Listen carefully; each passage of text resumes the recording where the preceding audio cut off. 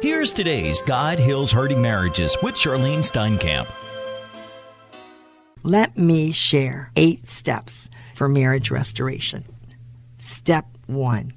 Seek the Lord to know and then do God's will for your life and marriage.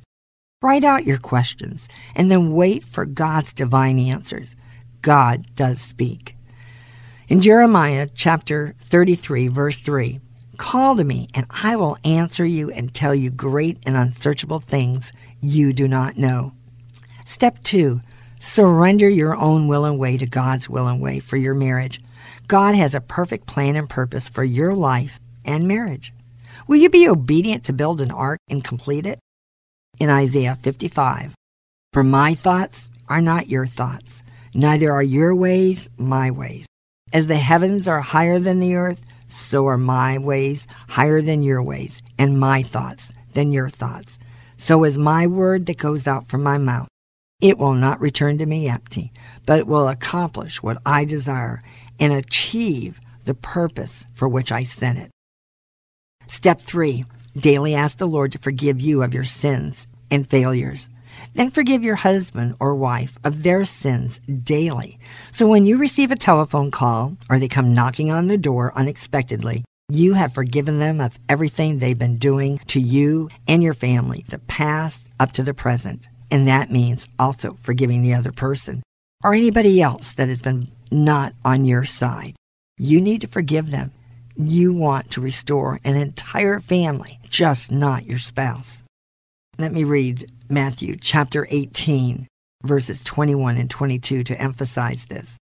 Then Peter came to Jesus and asked, Lord, how many times shall I forgive my brother when he sins against me? Up to 7 times?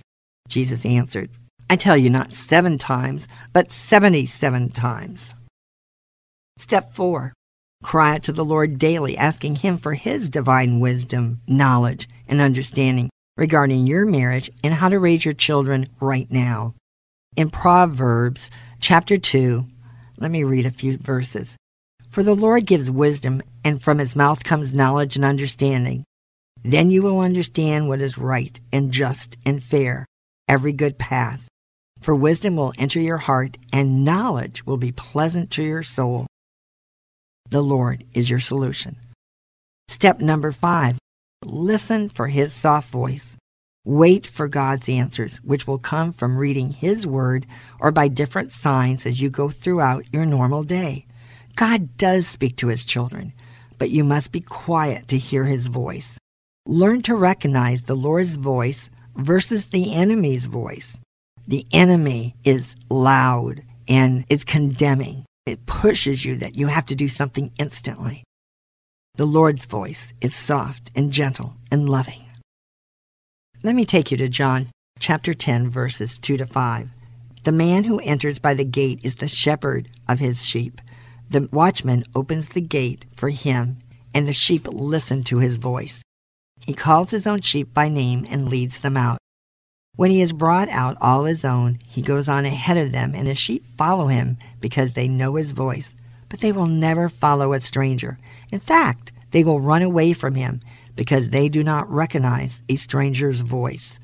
May we be as wise as the sheep and run away from the enemy instead of listening to all of his lies, tricks, and schemes and fall into a trap as your spouse has. Step 6. Obedience is mandatory in your Christian walk.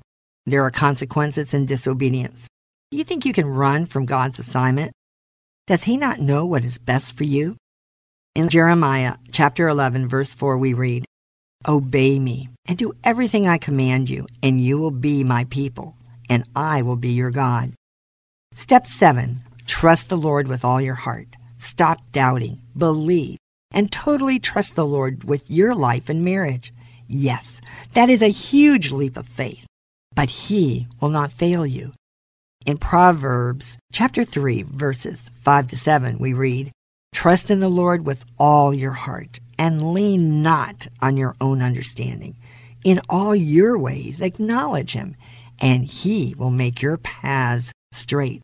Do not be wise in your own eyes. Fear the Lord, and shun evil. If only your spouse and all the prodigals would do that. Do not be wise in their own eyes, but fear the Lord and shun evil. How many marriages could be restored now? So let's pray. Let's pray that scripture. Step number 8. You have a choice every day to pick up your cross and follow the Lord, or you can do it your own way. Will you seek the Lord, surrender your own will, ask for forgiveness of your sins, cry out to the Lord for his divine wisdom? Listen to the Lord's soft voice for daily instructions, obeying, trusting, and believing that God knows the best for you and resurrecting and healing your hurting or dead marriage. You've been listening to God Heals Hurting Marriages with Charlyne Steinkamp. You can write the Steinkamps at P.O. Box 10548, Pompano Beach, Florida, 33061. The Steinkamps also invite you to visit their website at rejoiceministries.org.